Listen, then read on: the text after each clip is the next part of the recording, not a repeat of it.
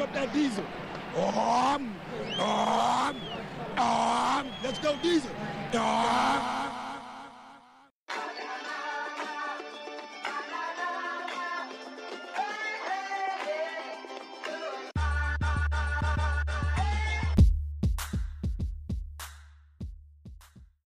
Dog, I'm excited about this class. I can't lie. I'm telling you, yo. Cliff, you know me. I be all about my wideouts, and I hate to keep repeating it, dog, but I just did not think Dyami would be there in the third round. Like, no fucking way we're taking Dyami Brown in the third round, let alone at 83. What? Also, you know the best thing about like the state of our roster is we aren't relying on any outside of Jermaine Davis. We're not relying on any of these guys next year. Real shit. It's not like make or break. You know what I mean? Like, oh, you got to play or we're fucked. Yep. It's not like that with any of them. We've never been in that scenario before, man. St. Juice can find a role. Dyami can find a legitimate too deep. Yeah, we are too deep. That's crazy. Like legitimately too deep. That's crazy. Almost every position right now. That's fucking crazy. Let alone just to see our O-line, like the depth that we have right now. Like, and like you said, half the time Moses kept playing because we had nobody else to put in. And Moses was like, I can't leave the team out there like this. I got to go out there. You know what I'm saying? Like now it's like, Moses, no, sit your ass down. We need you long-term. We got somebody we can plug and play for a game. Sit down. It's okay. Like, we're not panicking. We don't have to pull Donald Penn off the street no more. You know what I'm saying? Like, this is a good thing, man. So, because niggas forgot about DeShazer Everett. Oh, Cliff, you know I'm a Shays. You know what I'm saying? Like even like free safety. We'll have DeShazer back. We'll have Reeves. Yep. Right. It's not, and I mean it's going to make our special teams even better because a lot of these guys will basically have to fight for roster spots by making it via special teams. Like Troy Apke. Yeah. Like that's the position we're putting our roster in to where like if you are on the third spot in the depth chart, you better be on teams. You have to earn that team spot because that's the only way you're going to be on the team. Let me start by saying this. I noticed a theme with all the draft picks. I know you guys followed the relative athletic score. Everybody they drafted, -2, had an elite relative athletic ranking. I'm going to read them off to you real quick. I have them right in front of me. Jamin Davis, 9.94 out of 10. Samuel Cosme, 9.99 out of 10. Benjamin St. Juice, 8.13 out of 10. Dyami Brown, 8.38. John Bates was the aberration at 6.79, which is still average. Derek Forrest, 9.69. Cameron Cheeseman, a long snapper, 8.37. William Bradley King, 9.18. Shaka Tony, 9.47. And Dax Milne is the other aberration in the list, a 4.59, which ranks as a below average athlete. But 8 out of 10, it says something about what they're trying to do. They're trying to raise the total athleticism of this team, trying to raise the team speed. I don't mind the strategy at all. I think the more playmakers, the more potential playmakers you can have on a roster, the better. I like drafting for fit, but when in doubt, draft the best athlete. That's what Rivera's been preaching to us since he got here, as far as players being versatile, whether it's offensive lineman, for example, being able to line up at different positions, whether it's linebacker being able to play middle, strong, weak. Like, he wants people that he can move around. I mean, injuries happen. And obviously, we're real familiar with having a team full of injuries. So, best case scenario is finding versatile players that can bring some team speed, which we know we've been lacking overall for years. And I'm actually excited about all the players that we got as far as this team speed because we've been talking for years, man. Like, we've had either one of the slowest defenses or one of the slowest offenses in the league for years and years. And to see this team finally addressing that, like, the options just seem endless as far as what we could do offensively and defensively as far as moving around people. So I'm excited about it. Yeah, I mean, look, the RS scores definitely play its own part, but I think more importantly, like, sure, they took athletes, but when you read the scouting reports about these guys, like the one thing, like, you see some other similarities with the players beyond the focus on athleticism. It seems like character, work ethic, these are things that, like, Rivera talked about when he first got here, as being things that he wanted to make sure he was bringing in. for me, that stood out more than the athlete part because we didn't take, and I don't think we've taken since he's been here last 2 years, anybody with any character question marks at all. Like those guys have seemingly generally been off the board. So I think that's the part that stood out more for me. The athletic part, sure. I think everybody wants to take athletes. I feel like when it comes to the draft, some teams, it's like people like to pick and choose when they're like, oh, he plays faster than his numbers. You know what I'm saying? If you like a player, you'll just be like, well, I like him, saw his tape.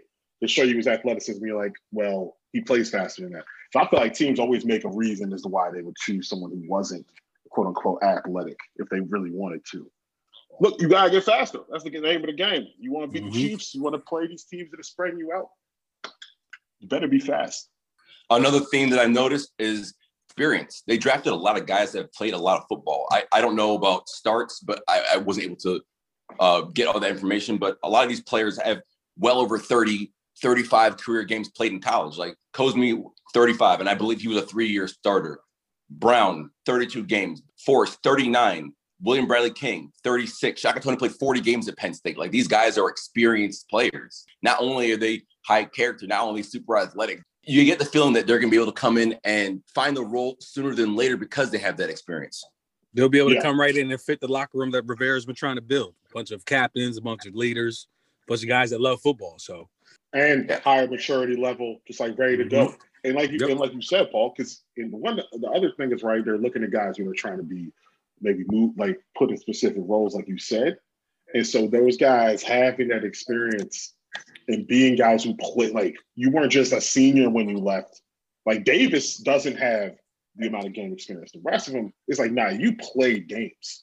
Major conference, high level. You know, the Toney part is crazy to me that Toney would go that late. Man.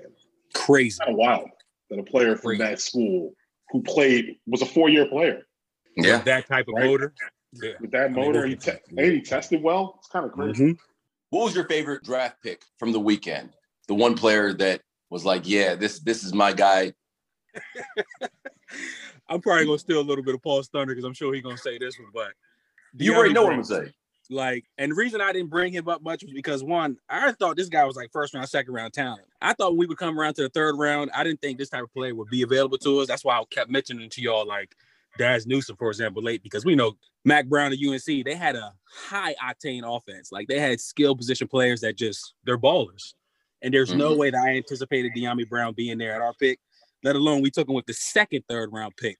This is a player that, I mean, he's instantly coming in. He could take the top off. People were comparing him to Terry McLaurin. I mean, he's 6'1", 180, 190, runs a 4.4. He's just a playmaker, man. And to get him where we did, like, I did not – there's no way you could have told me he would have fell to our second pick in the third round. So, for me, definitely Dyami Brown.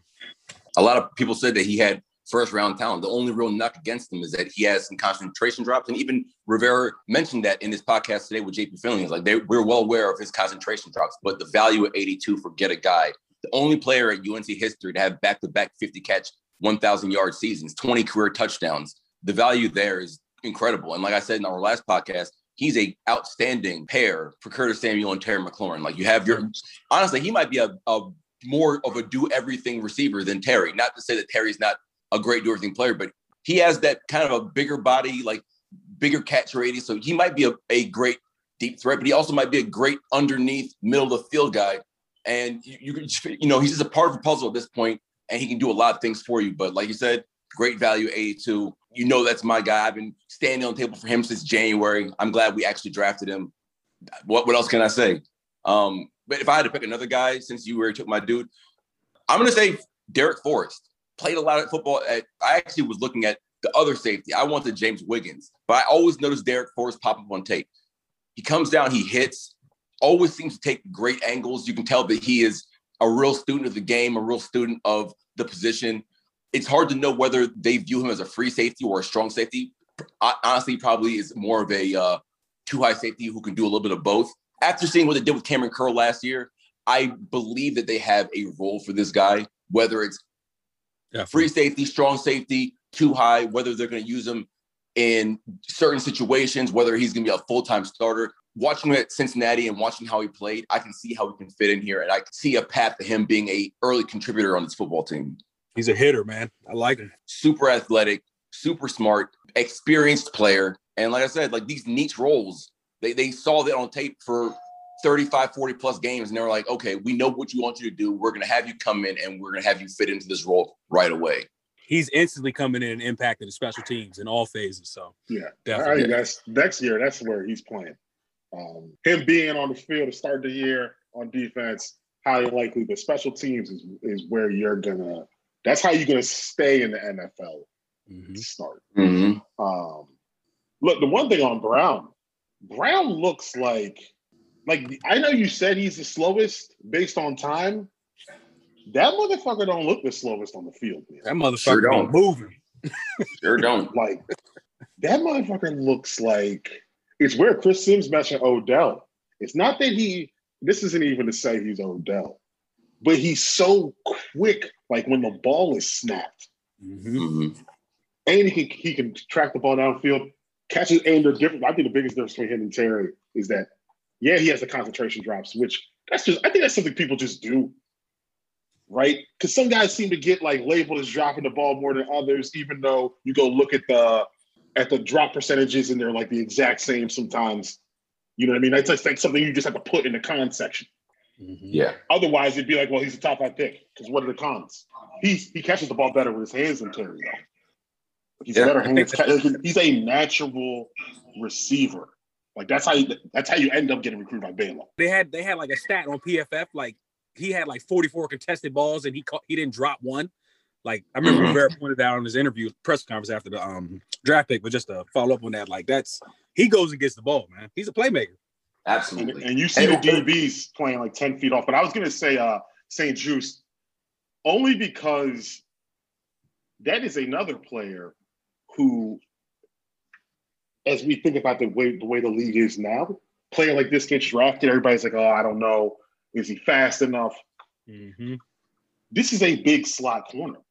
He's physical, right? They're moving more and more bigger guys DB-wise to the slot because everybody's in 3 wide so much. And if you have small slot corners, you're going to get ran on. Mm-hmm. Can't tackle. Like if you cannot have a slot corner who isn't going to tackle nowadays. I think that's someone who could definitely, one, play next year. 2, another guy to cover tight ends, man. That is the kind of size he's of a willing to cover tackler. tight ends. I don't know if y'all noticed, but he comes and lays the wood. He unlike most corners, they're not really trying to hit nobody. That big guy, he's willing to hit somebody. So in the run game, he's definitely going to assist in that. I see a major role for him early on. Yeah. I didn't know much about him coming into the draft, but after reading up on him and just watching a little bit of his film and a little bit of his highlight stuff, the one thing I noticed that he is always in somebody's hip pocket and he uses those long lengths. Always batting down passes, always getting in there, ball out. If you can get that big body in the slot, he's shown the ability to stay in the hip pocket of whatever quick receiver he's guarding. That just takes your number one receiver for most quarterbacks out the picture. You know what I'm saying? You have that long, rangy cornerback that's always sticking the glue like to your slot receiver. Now you got to second guess your throws. Here comes Chase Young. Here comes Montez Sweat. Here comes Matt Ioannidis. Like that's a great pickup for them if it works out. Mm-hmm. Oh, for me, I think he might even end up playing some safety, like just playing like multiple places, because he's also a physical corner. I think did he have he had the longest arms of the draft, like second longest, something like that. I didn't even see that. Yeah, he had the second longest arms of the draft among the corners. That is the kind of player. That's the kind of DB that the league is going towards now. Yeah. If we're going to be honest, they just seem to go after both needs, but then also finding guys who are versatile, man. Mm-hmm. I just like the way there's clearly a fucking game plan. We're not used to this around here, man. We really aren't. Y'all saw Chris Harris in the, the DB's coach when they showed him on the, in the war room or the draft room, like after we made a pick for St. Juice and, Paul's guy. What's the safety's name again? I just forgot his name that quick. Derek Foster? Derek Forrest? Yeah. Derek Foster, yeah. Like he was just excited. And I mean, they say Chris Harris just loves big DBs that can be versatile, move him around. Like And like you just mentioned, Cliff, I can see some scenarios where an offense is in third and long, and St. Juice is back there deep with Curl playing half. So, he brings a lot of versatility to the defense. I mean, he originally started out at Michigan, so he got a little Michigan in his game, but I'm excited for him. Yeah. Speaking of Michigan in this game. Right. A little Michigan. Shout out to Cameron Cheeseman. Well, we're gonna get a Cheeseman. Cheeseman's had his, he's done plenty of snapping punts for you. So I can only imagine if you're good enough to get drafted. Damn, Cliff from the top rope early. We didn't ask that for no extra points around here. Just punt in this motherfucker. They're gonna be like, dog. They're gonna line up for extra points. You're like, what is this? I ain't done one of these since high school. Shit. All right, let's do this. Instead of giving draft grades, because that's kind of a pointless activity, let's go through each pick and we'll talk about how you think they fit into the scheme. Look at the draft picks. And I really think that every one of these players could make the 53. And I would even extend that to Jarrett Patterson, the person we picked up from Buffalo, running back, after the draft. Only person we picked up was Jarrett Patterson. I thought they might have drafted one late, but Jarrett Patterson as an undrafted priority free agent is just as good. I think all 11 of them could actually make this roster. They all have a path to that. So let's talk about that. I'll just name the player, and then you guys tell me where you think he fits in, starter, backup, and then like what it means for the rest of the depth chart. Like, is this person going to be pushing X off the roster, so-and-so? Is that cool? Yeah. Mm-hmm. All right. So let's start with Jamin Davis. Obviously, we all think that he's going to be the starting day one, week one will linebacker next to Cole Holcomb, correct? Yep. All right. What do you think it means for the rest of the depth chart around him? Because you say you've only signed one UDFA, right?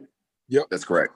I think it's because we had the roster spots basically already thought through.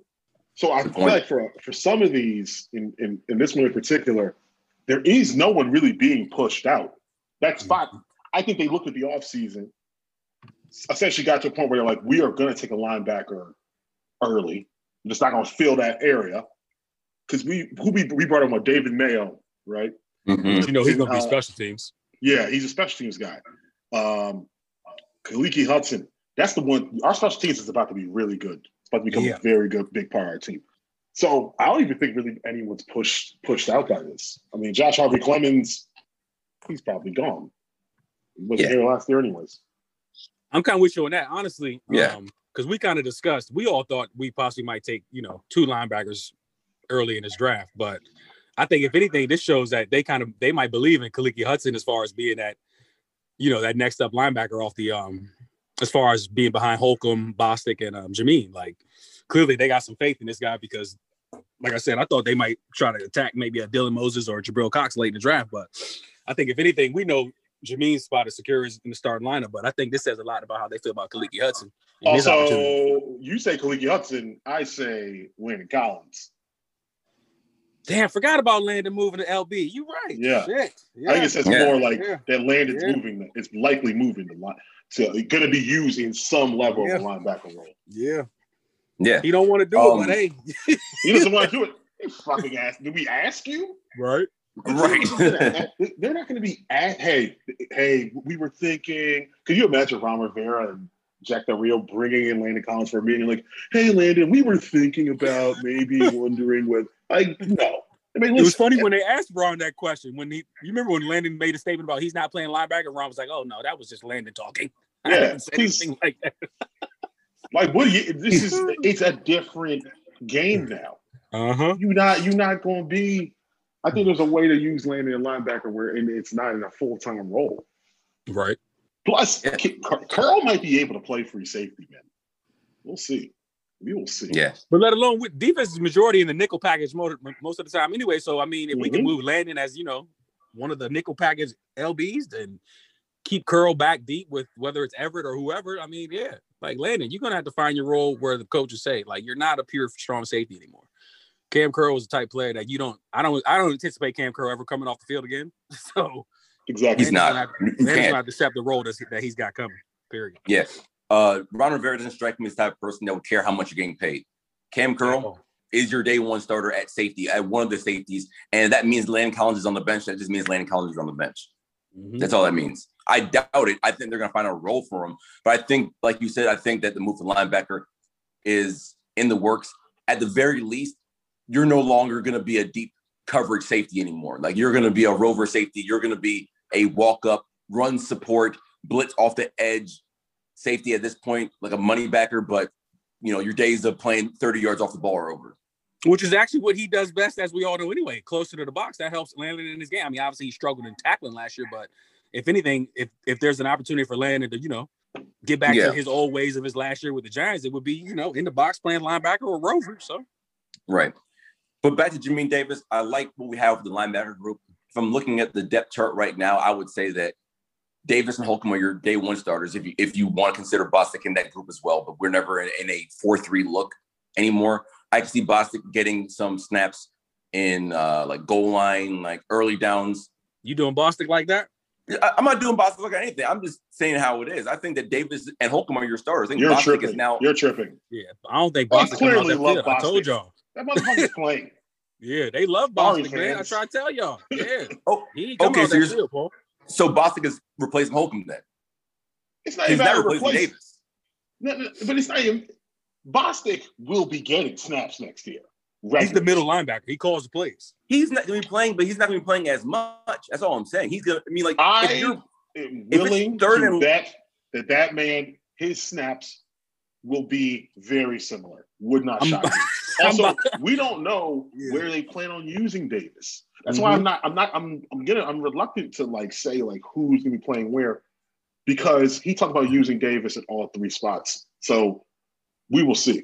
We will see.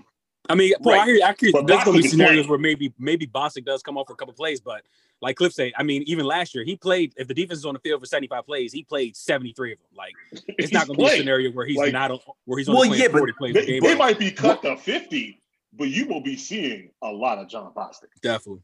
Okay, I'm not saying that he's not going to be playing at all. I'm just saying last year the Bostic was playing a lot more out of necessity than anything. You lost KPL for several weeks. You didn't have any depth behind him. Bostic had to play almost every single snap. Bostic was playing before KPL got hurt. Definitely. The coaching staff clearly trusts that dude. Mm-hmm. Oh, yeah, of course. Of course. I'm not saying that they don't trust him. Obviously, they like him. The fans can say whatever they want about John Bostic. The coaches actually trust him and they like him. And he does a good job for what his role is. I would say Davis, Holcomb, and Hudson are your main three guys. And Bostic is the guy who is going to be like goal line, early downs, that sort of role. That's what I'm saying. Oh, no, but that was the role he was in last year, though. I don't see his role changing all that much. Also, I am reluctant to start thinking that the defense is going to look systematically different next year. I pretty much see this as like Davis is coming in for KPL. Mm-hmm. And then we're just going from there. But I think Hudson's going to play a lot more this year. But here's the thing. Hudson's going to play more over who? Yeah. Right? If Landon is moving, right? If Landon's going to be using a backer role more, that does not really leave a lot of like, that's what I'm saying when we talk about all this, like different guys being on the field. Then that means some guys are not going to, like, if you're in the second deep at linebacker and Landon's moving to linebacker or taking up snaps at that spot, then some of these guys are not going to play that much, man. Yeah. Okay, that's fair. That's fair. Figures that Mayo was more of a special team signing, like a pinch starter if you need him to be. But I could see Davis, Holcomb, Bostic, and Hudson all playing a lot. And maybe it comes at the expense of Landon Collins playing less snaps overall, or maybe it comes at the expense of John Bostic playing less snaps overall. But I think that you're going to see an increase in Hudson. I think that you're going to see Davis move around. And Holcomb's not coming off the field. I mean, not nearly as much as you might think. I think he's going to stay in that same 85 to 90% snaps played slot.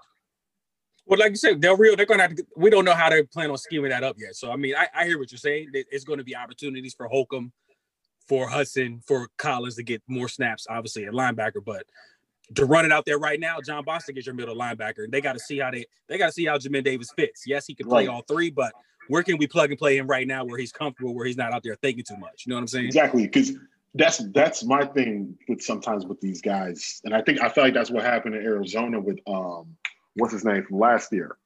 Simmons. Like you gotta at least give him like the basic shit to do. If you come out here and you got him lined up here, lined up there, that shit ain't gonna work. Well, I think at the very least, this offers you a lot more flexibility in what you can do. You have less square pegs being forced into round holes. If you want to have a certain look, if you want a certain scheme against what the offense is showing you, and you have a assortment of players that can do just what you want to combat that, you can do that now. Definitely. Samuel Cosme, I think that he's going to compete for a day one starter at left tackle. I would guess that Lucas fends him off at least to start. It's hard to know. It's hard to know if he's going to be the day one starter because Lucas looked so competent last year. What do you guys think? I think it's Cosby's job to lose, man. And I'm not trying to take anything away from Lucas, but that was the first time in Lucas's career that he's actually played that well, where you could actually consider him being potentially a full-time left tackle. So we don't know what type of Cornelius Lucas will get this fall.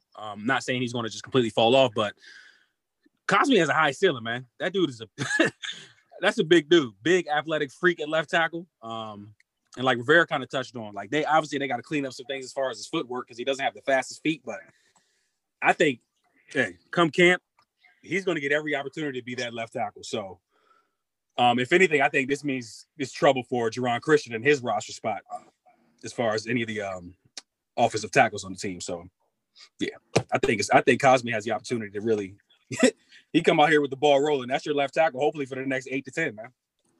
Yeah, going to compete with Lucas. Because Lucas, if it's even, Lucas lost. Definitely. So, look, Lucas is a swing tackle. That's why he was signed to begin with. Offensive lineman injuries has been something that's always plagued us anyways.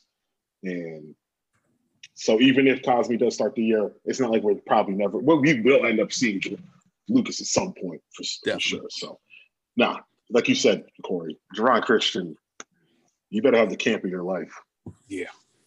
That definitely spells trouble for him. He's shown nothing over the past 3 years. I mean, y'all don't need to get on this podcast and reaffirm my hatred for that guy. But damn, yeah, hatred though. Damn, hatred. My disdain, my distaste, my distaste for Geron Christian, bro. Come on, man. Can we stop doing this shit? It's 2021, bro. But no, real shit though, man. When you look at it, and like, I don't think we've ever had this situation where we've had an O-line where we could potentially have a starting 5 and you could potentially have another 4 on the bench that you could just plug and play and be comfortable with it. You know what I'm saying? Like with the trade for Flowers, even if Lucas has to go back to the bench with Cosme starting, you still got Sadiq, who they still want to see him at left tackle, but he could potentially now play left guard. Like, we haven't had this in quite some time. We got Ishmael to play guard center. Like it's there is, in the event that there are injuries. We even mentioned like David Sharp, right? Forgot about Sharp. Yep. In the event that there are injuries, there is O-line depth in a way that we've never had. We've never had this kind of depth at this position.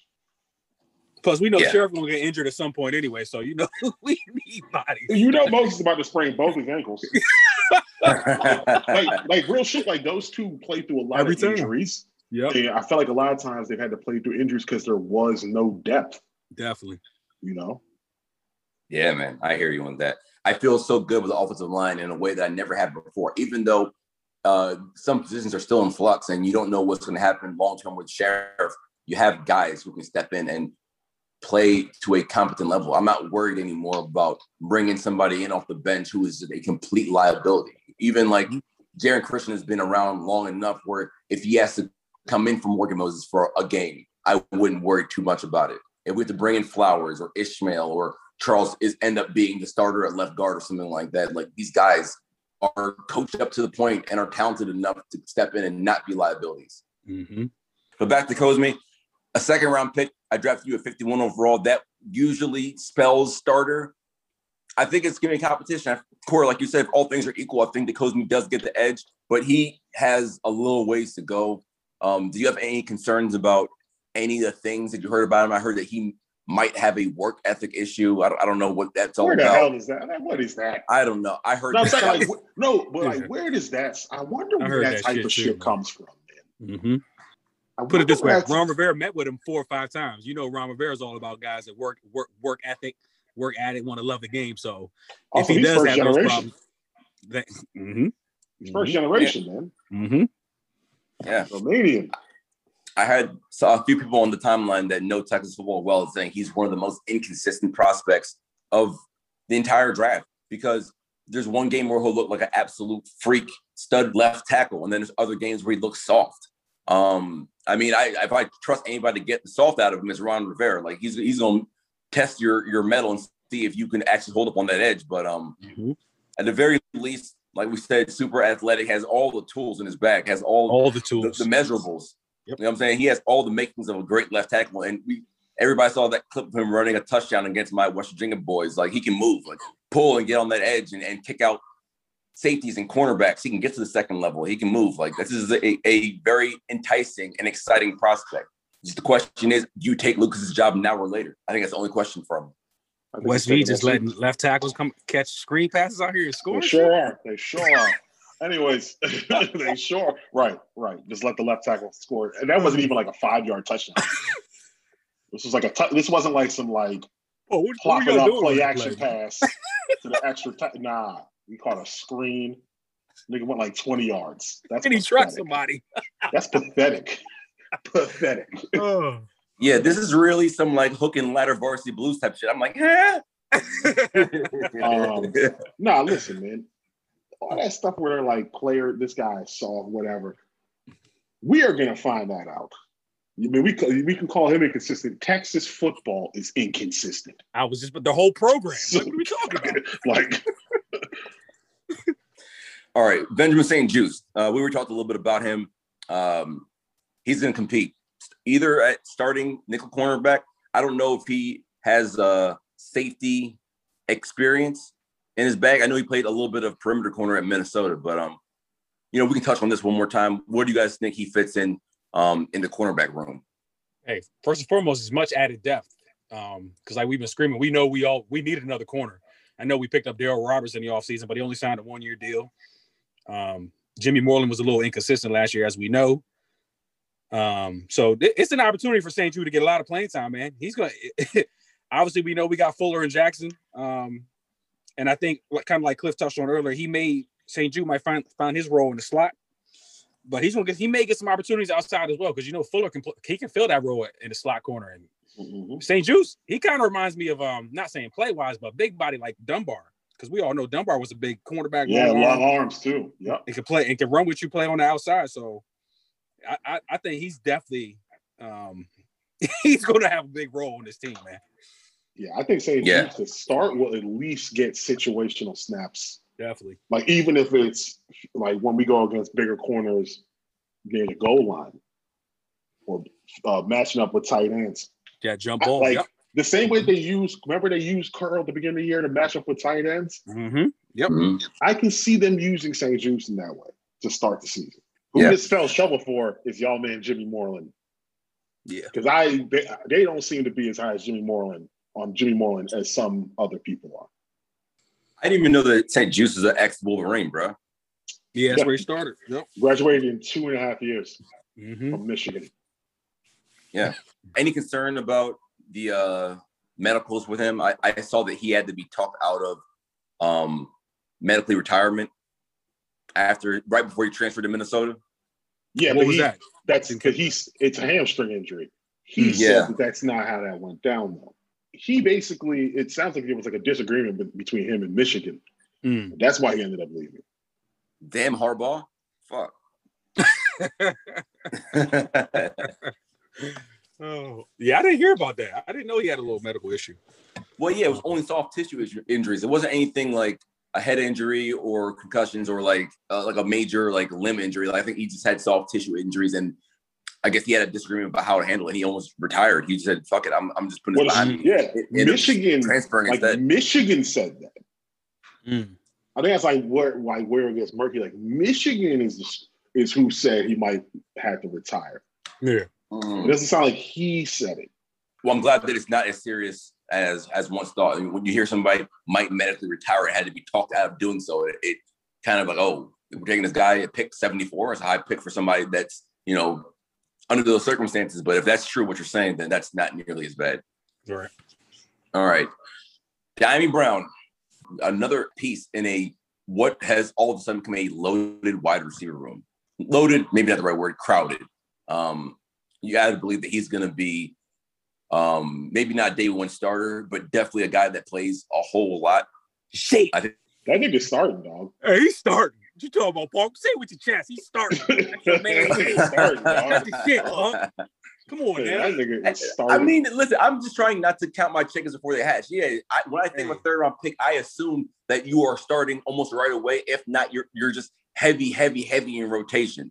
You know, he probably will start, but at the very least, he's gonna be, the fourth receiver. If you do McLaurin and you do Samuel on the outside, Adam Humphries maybe in the slot, and Dyami Brown is the fourth receiver who plays 55, 60 snaps on offense per game.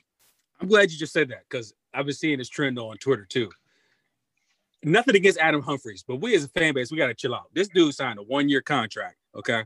It's not like he got some buku guaranteed money. I'm not taking nothing away from him. He's a veteran. He's insurance, but Dyami Brown is going to be on that field, man, barring some sort of injury or him not getting a full grasp of the offense. Like, we added this man to be a playmaker with McLaurin and Samuel. If anything, this is the light bulb better go off for AGG, Isaiah Wright, Steven Sims. You guys are on alert. Kelvin Harmon, because we just added a playmaker that, if you're being honest, you could go 3 wide every play. Like, I don't see how Scott would want to take that type of player off the field, especially with McLaurin consistently getting double teams and stuff. Like, you could be able to line up Dyami in the slot outside. Like, it's going to be so much you could do with these guys, and I personally feel like he's going to get a role immediately in this offense. So that's just me. Yeah, a role, but a starting role. That's all I'm saying. I can see it. Paul, that man is starting. He's starting. Listen, y'all always call me for counting my chickens before they hatch, and now I'm trying to be rational, and y'all frying about counting chickens. This is your man, and I'm trying to tell you that brother is starting. Right? How you gonna be like, this is your guy? This is your guy. Then it's like you try to put him behind Humphries. Don't do that. It's not even about putting him I'm not putting him behind anybody. I'm just saying draft picks don't always start in the NFL unless they're high first round picks. I'm saying that's all I'm saying. But Paul, whether he deserves to start or not. You remember we had this conversation about McLaurin too? You remember that year when McLaurin didn't play in training camp? He was like, yo, what the hell's going on with McLaurin? Why ain't he playing? Like, for all you know, he's going to come out here. I'm not saying he's going to be McLaurin, but he's going to get his role, man. And I think he's going to be on the field. McLaurin is the exception to the rule, and you know that. No. Picks don't usually start at wide receiver. I'm actually about to stop you. Let me stop you right there, Paul. Because second and third round. Because second and third round is where you actually find the best receivers over the last 4 or 5 years. It's where you find the good receivers. Galladay, Godwin, Cooper Kupp, third round picks. All right. Gallup, Traquan Smith. DJ Shark was late second round. Yep. McLaurin, Deontay Johnson, DK Metcalf, late second round pick. Late second round last year, Denzel Mims, Van Jefferson. The second and third round, day 2 is where you actually should be drafting receivers. Period. You should not be drafting receivers day 1. There are too many receivers coming into the league. That guy I hear you on that. Torches people. If anything, I'm pretty sure he might be better than he might be better than he looked in college. Yep. Shit. I think there is a chance he's actually better than we saw in college. Yep. Because the shit that people knock about in this game were things that the offense just didn't do. Also, if I can win on go routes, why would you call anything else? And he mentioned that too. He said UNC, they asked me to do certain things. It wasn't because I couldn't do it. It's because I excelled in running them go routes. You know what I'm saying? If you can't stop it, why switch it up? Because seeing that dude in college, playmaker, man. I'm pretty sure if he had gone to Bama or Ohio State, he'd have been a no-brainer first round pick. Listen, I'm with you 100% on that. He's going to be a big part of this offense. All I was saying is he day 1 starter against who? I don't know. That's all I'm saying. He's going to play a lot. He's going to play a lot. But that little GS next to the G where his game started, he's going to play in 17 games. Is he going to start 17 games? I don't know. That's all I'm saying. Listen, I will be surprised if he ain't starting week 1. Surprised. I will be surprised if by the end of camp, the fan base has not gotten completely out of control about De'Ami Brown. I was just going to say that. Like, I'm telling you now, when they run out there for training camp, day one, he's putting everybody on notice. And he is cooking these rooms. I can't. And I think the good thing is our corners are getting better, which means camp. Those corner receiver battles in camp are going to be fun. Mm-hmm. You know, in the past, we used to have receivers out here cooking. Doxson out here cooking bums. Oh shit, Doxson about to cook this year. Nigga did the one hand on camp. Did y'all see that? See how he mossed some random bum ass quarterback at camp? Like, come on, man. Shit. No, I know y'all remember Deshaun just destroying Josh Norman consistently. It became a thing where we're just like, dog, just stop putting Josh on Deshaun, man. You're making us all look bad out here. Real shit. Economy, my men's like, you paid this Bama $75 million. What can I say to him? I'll tell you this though, if Brown is as good as Chris Sims thinks he's going to be, oh my God, or as good as Daniel Jeremiah believes he is, this is scary hours for the scary man. I'm telling you. I got to say it again, but I just did not think he would make it to our pick in the third round. I know, Paul, you kept mentioning him, but I just like, there's no way he's not getting drafted first, second round. This dude is too talented.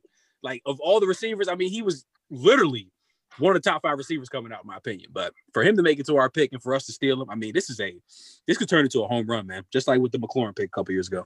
And Gibson. So what does this mean for a couple guys on the back end of the roster? As I'm looking at it right now, let's just say they keep 6 receivers. Obviously, Terry, Samuel, Brown, Humphreys, locks to make the roster. I think that leaves 2 spots for Cam Sims, who I would probably put like on the cusp of being a lock, but nothing is for sure. Lock. That guy's a lock. Cam Sims is a lock. Okay, yeah. All right, then let's make it 5 locks. If they keep 6, that leaves 1 spot for Dax Milne, Isaiah Wright, AGG, and Kelvin Harmon. Like you said, Corey, I think AGG better have a hell of a camp or he's going to be a one and done here. Also, I brought this up on Twitter earlier. Do you think this facilitates possibly a move for Kelvin Harmon to tight end? Because we all see the traits. He has that same Niles Paul mold, great blocker, maybe not as fast or as twitchy as the wide receivers he's competing against. And honestly, I mean, that could be a move that benefits the tight end room and makes room for another receiver to stick around that we want to keep. Yeah, but you can't. How are you going to do it? You can't play there now. You can't. The guy's coming off a major knee injury. You can't ask him to put weight on, right? Right. Yeah, possibly. Look, I mean, seeing his videos, like, the way he's built, he's not. I mean, obviously you can move him around with the H-back piece if you put him in motion or something like that. But I couldn't ask Harmon to come out here right now and block a defensive end straight up, even though he got the heart to do it. I mean, that'd be a lot to ask for him. I just think it's a lot. I think it's a lot to ask to be doing that to someone who just came off like a season-ending injury. Yeah. Fair. Look, Steve Sims, he's the one. I didn't even mention him. He's gone. Steve Sims is because Steve Sims can return punts. Mm-hmm. So we will see. Steve Sims is also someone who a year ago at this time we believed was a starter. Mm-hmm. He had a disappointing season. So it's going to be hard for him to make the roster, but he is talented enough to make the roster. Definitely. Yeah. But that's also why I don't feel like Adam Humphries is such a lock, Paul. You know what I'm saying? Like, yeah, you got to come to camp ready. I think with the moves that the team has made, like, I don't think they anticipated being able to get somebody like De'Ami at that spot. And with his talent, I mean, I think, like I said, he's plug and play. He's starting to me. So Humphries is, let alone he only signed a 1-year contract. Like I said, it's not like he has some buku guaranteed money where, he's guaranteed a spot to be on this roster.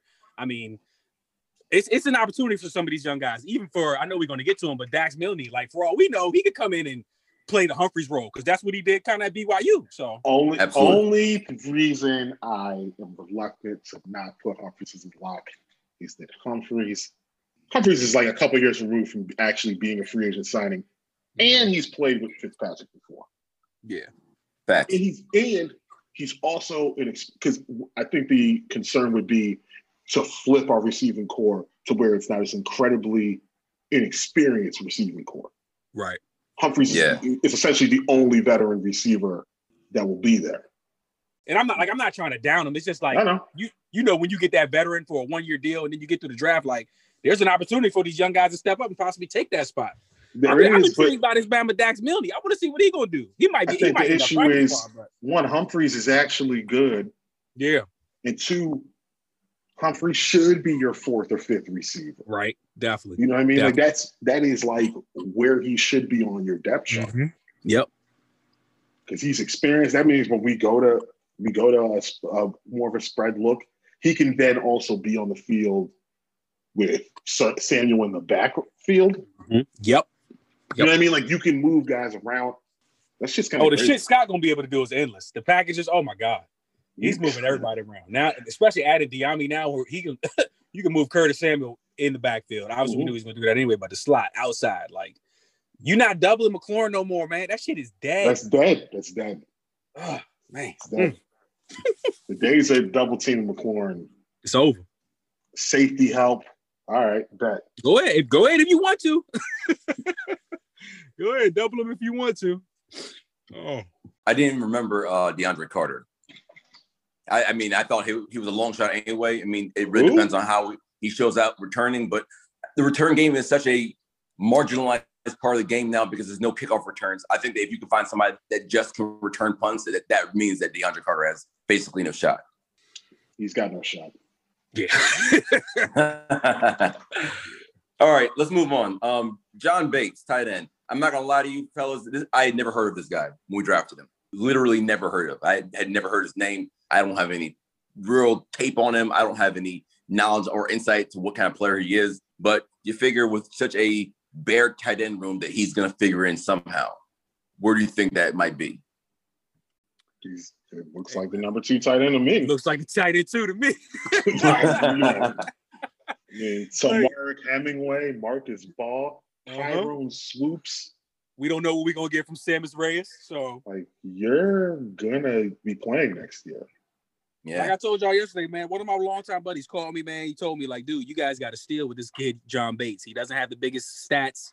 He's not going to wow you, but he goes and catches the football. His hands, I mean, there's no question about it. He just needs to be coached up. I mean, he's a big-ass tight end too, man. So, and like, you know, like Cliff just mentioned, who the hell are we going to put in front of him? So he has an opportunity to be that tight end too right out the gate.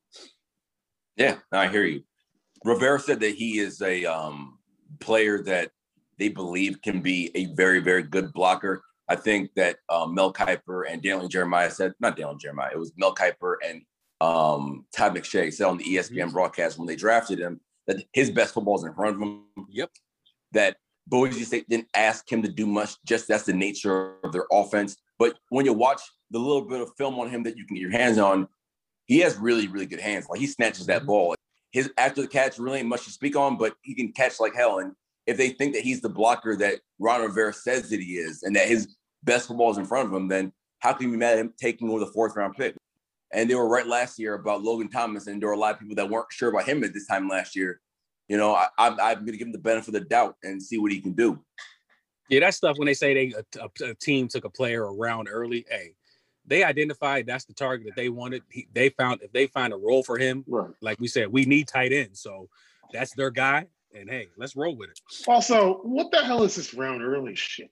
For all we know, he would do this every draft. But also, that's your board.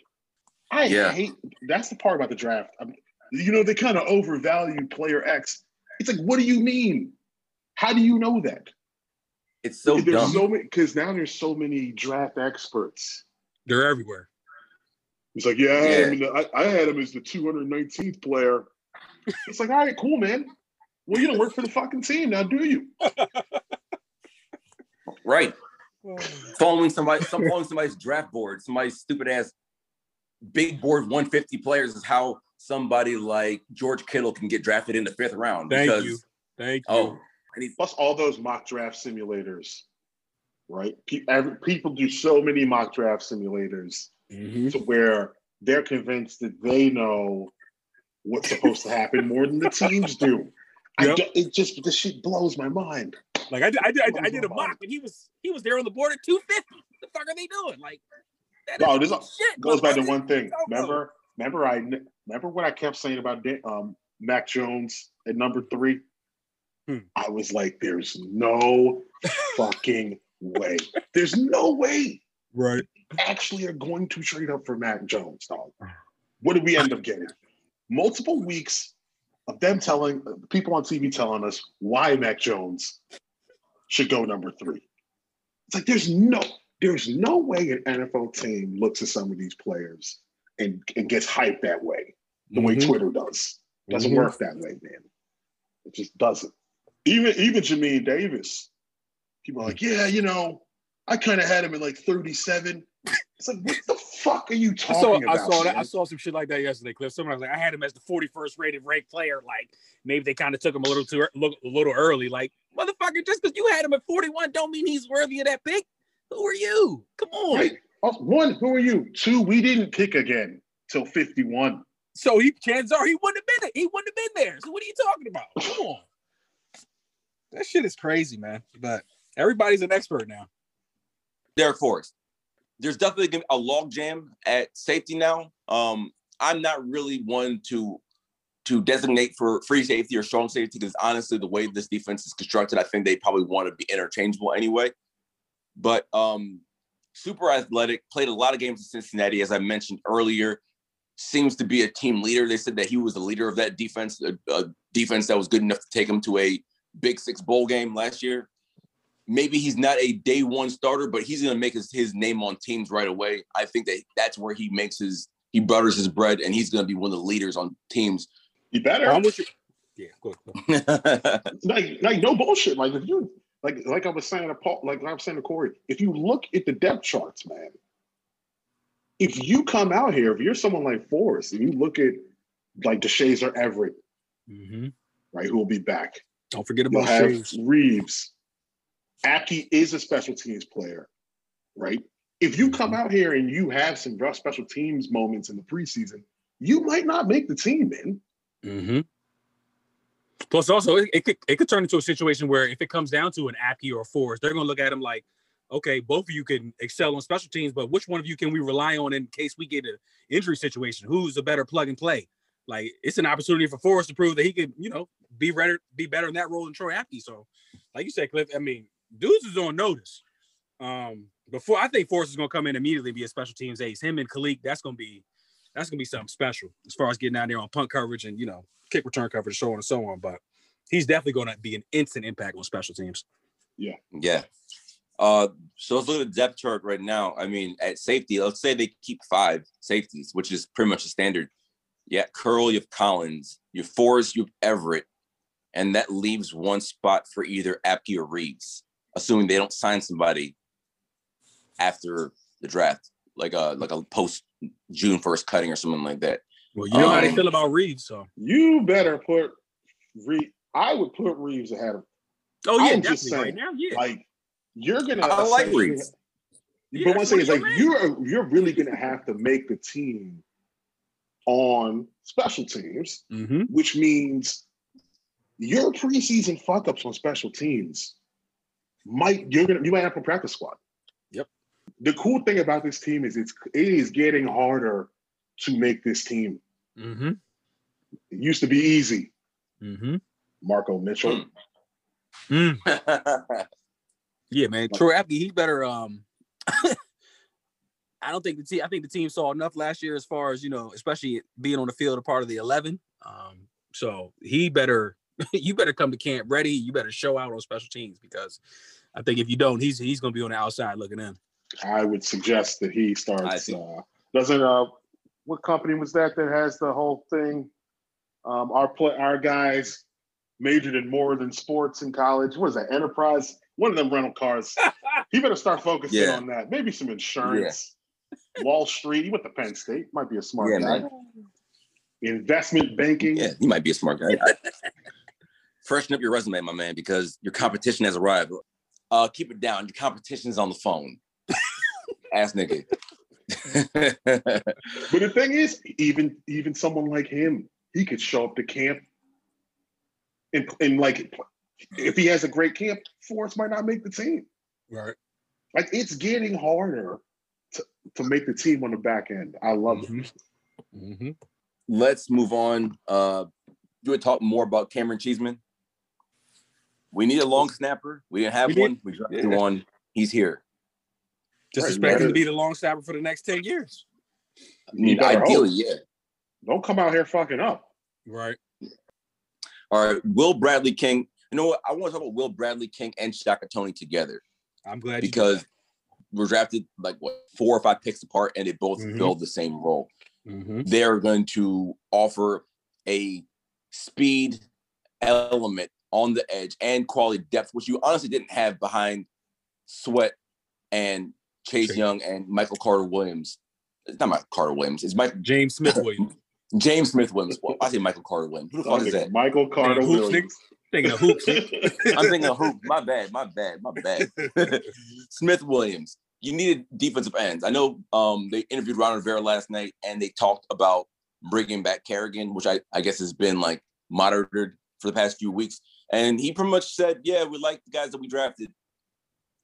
Pretty much. So that kind of deaded the idea that Kerrigan might be back. But honestly, these guys both, they add a speed rushing that you didn't have with Kerrigan or with Ryan Anderson in the years past. Guys that could come off the bench and be your pinch hitters at pass rushers when you don't have Sweat or Young, or for whatever reason, maybe they're taking a break or they're out for a game or something like that. You got guys who can come in and rush the passer. Oh, you weren't looking forward to seeing Casey Toohill for a series? Man, get the fuck out of here. Toohill, get to the bench. Look, we, like you said, we haven't had in the past that undersized speed rusher, like situational, come off the edge. You are straight up speed, especially if you have a bum tackle out there, right? And you do need to take Sweat or Young off. I think the good thing is Young and Sweat can both pass rush from both sides. So I will be. Shaka Toney is going to make some plays next year. I'm so certain of it. Yep. I am excited to see Shaka Toney. That dude is somebody who always stood out on with Micah Parsons at Penn State. He just has a high motor. And who better to, for him to work with outside of with Chase Young and Montez Sweat, 2 guys that got high motors and energy. Like, this could be a perfect match for Shaka Toney and Will Bradley King. So I'm looking forward to it. Also, Kerrigan's not back, not because of these guys, but because of Ioannidis being back. Right? Like, if you think about it, Ioannidis can rush inside and outside. So we don't necessarily need it, like that sort of takes snaps away from Kerrigan. Because the only reason we had to play Kerrigan more last year was because Ioannidis got injured. Another thing Riverboat mentioned in his press conference, he was like, they missed out on a lot of, free agents as far as pass rushers is concerned, because a lot of them see that Chase and Sweat are here, and you're not getting that playing time. And I think that's also that's kind of why Kerrigan, he has no interest in coming back, because he doesn't want to play that role of coming off the bench. But what better than have 2 guys with high motors, coming off the bench behind Chase and Montez. So I think it might be a perfect match, man. I definitely think Shaka Toney's going to find a role. Also, side note. If Chase and Montez take another jump, oh my God, could you listen, man? I don't even want to get carried away right now. We not, but if those 2 are even better, they're gonna they will be better. It's like how much better will they be? Like that 100%. Is, nigga, it's the scary hours NFC East. Like you said, we get Ioannidis back. Like, nobody's talking about that. 98 is arguably the best pass rusher of the defensive tackles. So, yeah, man.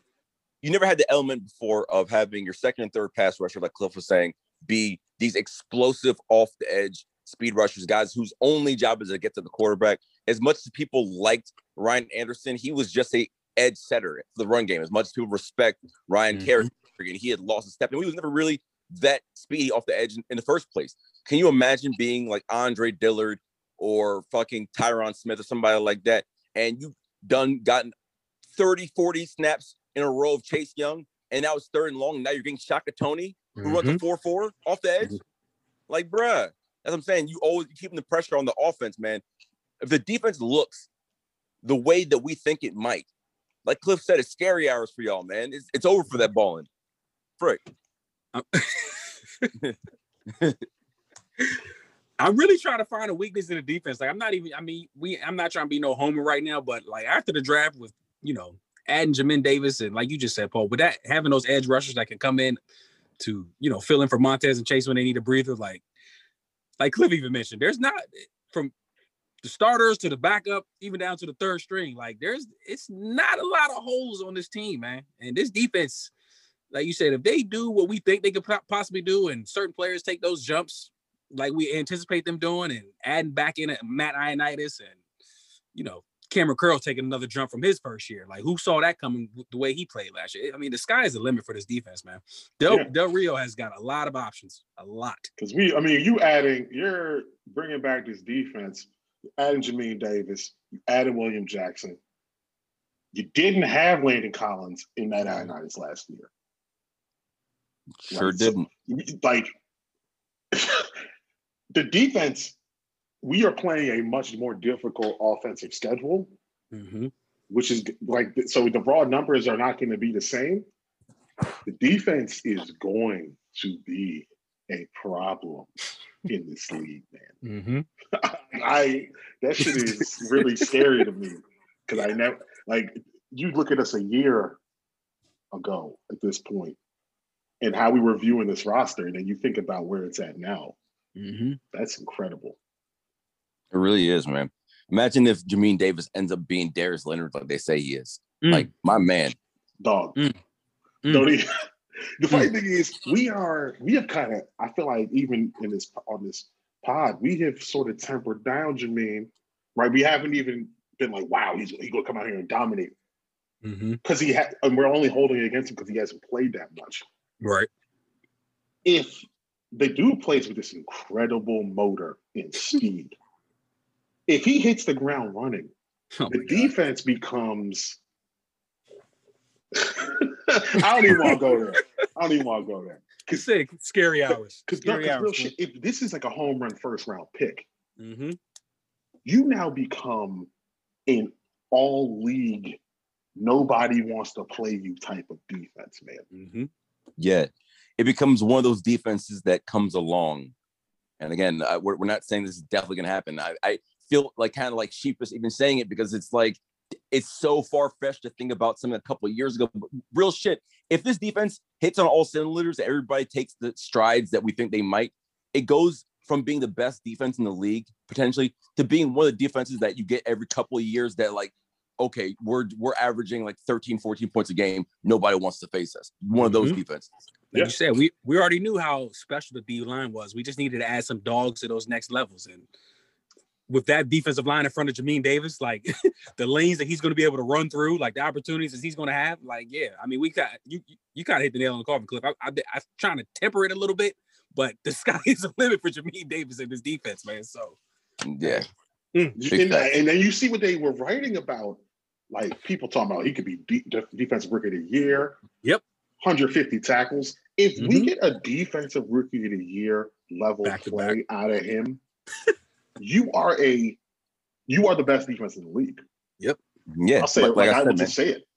Imagine Washington potentially having 2 defensive rookie of the years back to back. Who would have thought? Yeah. And think about how close Cam Curl was to having that rookie of the year thing. I mean, he probably was in the top 3 of voting, right? Yep.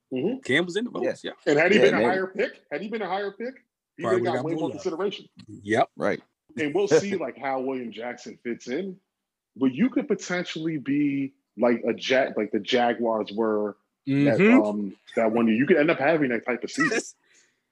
Man, what a time. All right, let's close this out. Talk about Dax Milne. Is it Milne or it is Milne? Okay, Dax Milne, right? Dax Milne. Dax Milne. I thought it was Milne. Okay. Yeah, I think it's Milne. Dax Milne. Okay. Gotcha. All right. Is a 4-year starter at BYU. He was old boy's favorite target. What's my man's name? Zach Wilson. Why did I forget Zach Wilson just like that? The thing I like most about Dax Milne is not the fact that he's obviously not really a great athlete. Like, that's besides the point. Like, he has incredible hands. He also has incredible body control. Like, if you watch him, he makes a lot of really difficult catches, and he really catches everything. He honestly reminds me a little bit, and I know this is probably going to get a few goofs. He reminds me of Ryan Grant. He reminds me of what Ryan Grant used to do, but it's a little bit more sudden in this game. Like, not athletic at all, but great hands. A little more twitch.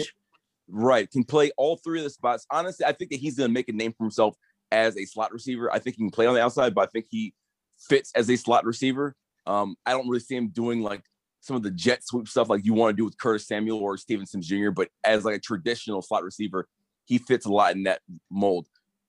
I said on Twitter earlier, I think he's going to surprise some people. I think maybe people write off late 7th round picks, but he's put enough good tape out there to lead me to believe that he actually could stick around and eventually have a decent role in this offense. Good luck. That's all I can say. Like, it's going to be hard. Good luck. It is going to be hard. It's definitely going to be difficult. Definitely.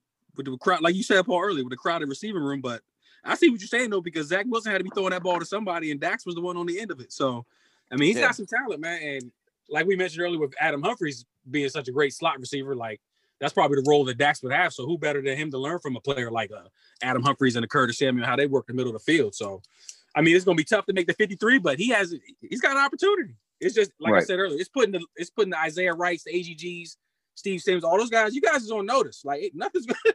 You were on the roster last year, but nothing is guaranteed for these folks. So, of course. We'll see.